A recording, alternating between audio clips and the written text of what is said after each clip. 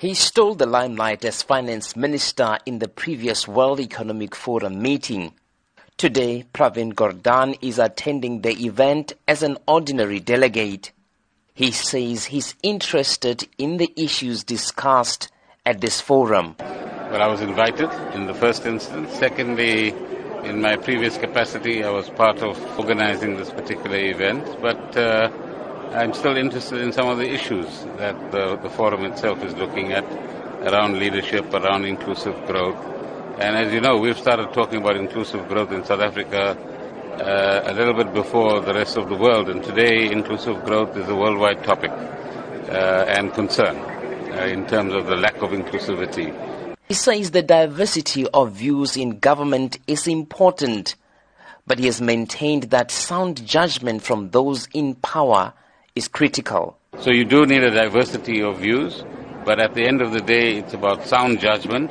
It's about whether the direction, decisions, and policy choices you make are consistent with the challenges that you face in your own environment.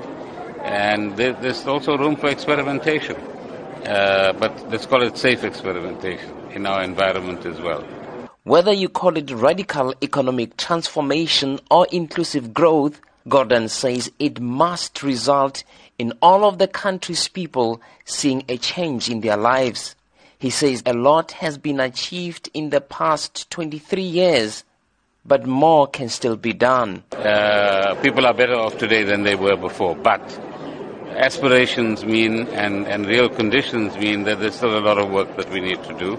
So we've got to come up with new answers. Gordhan warned against adopting systems that reproduce the inequalities of the past. He says real change is needed. When we say radical change is needed, what we actually mean is urgent change is needed. It has to be more far-reaching than the changes that we've made so far. It must fundamentally actually restructure the economy, because our economy is still shaped on the past. In many ways. The levels of concentration in various parts of our economy, which we see replicated in the present, is something that we need to actually overcome. I am Tshepo Mongoai at the World Economic Forum in Durban.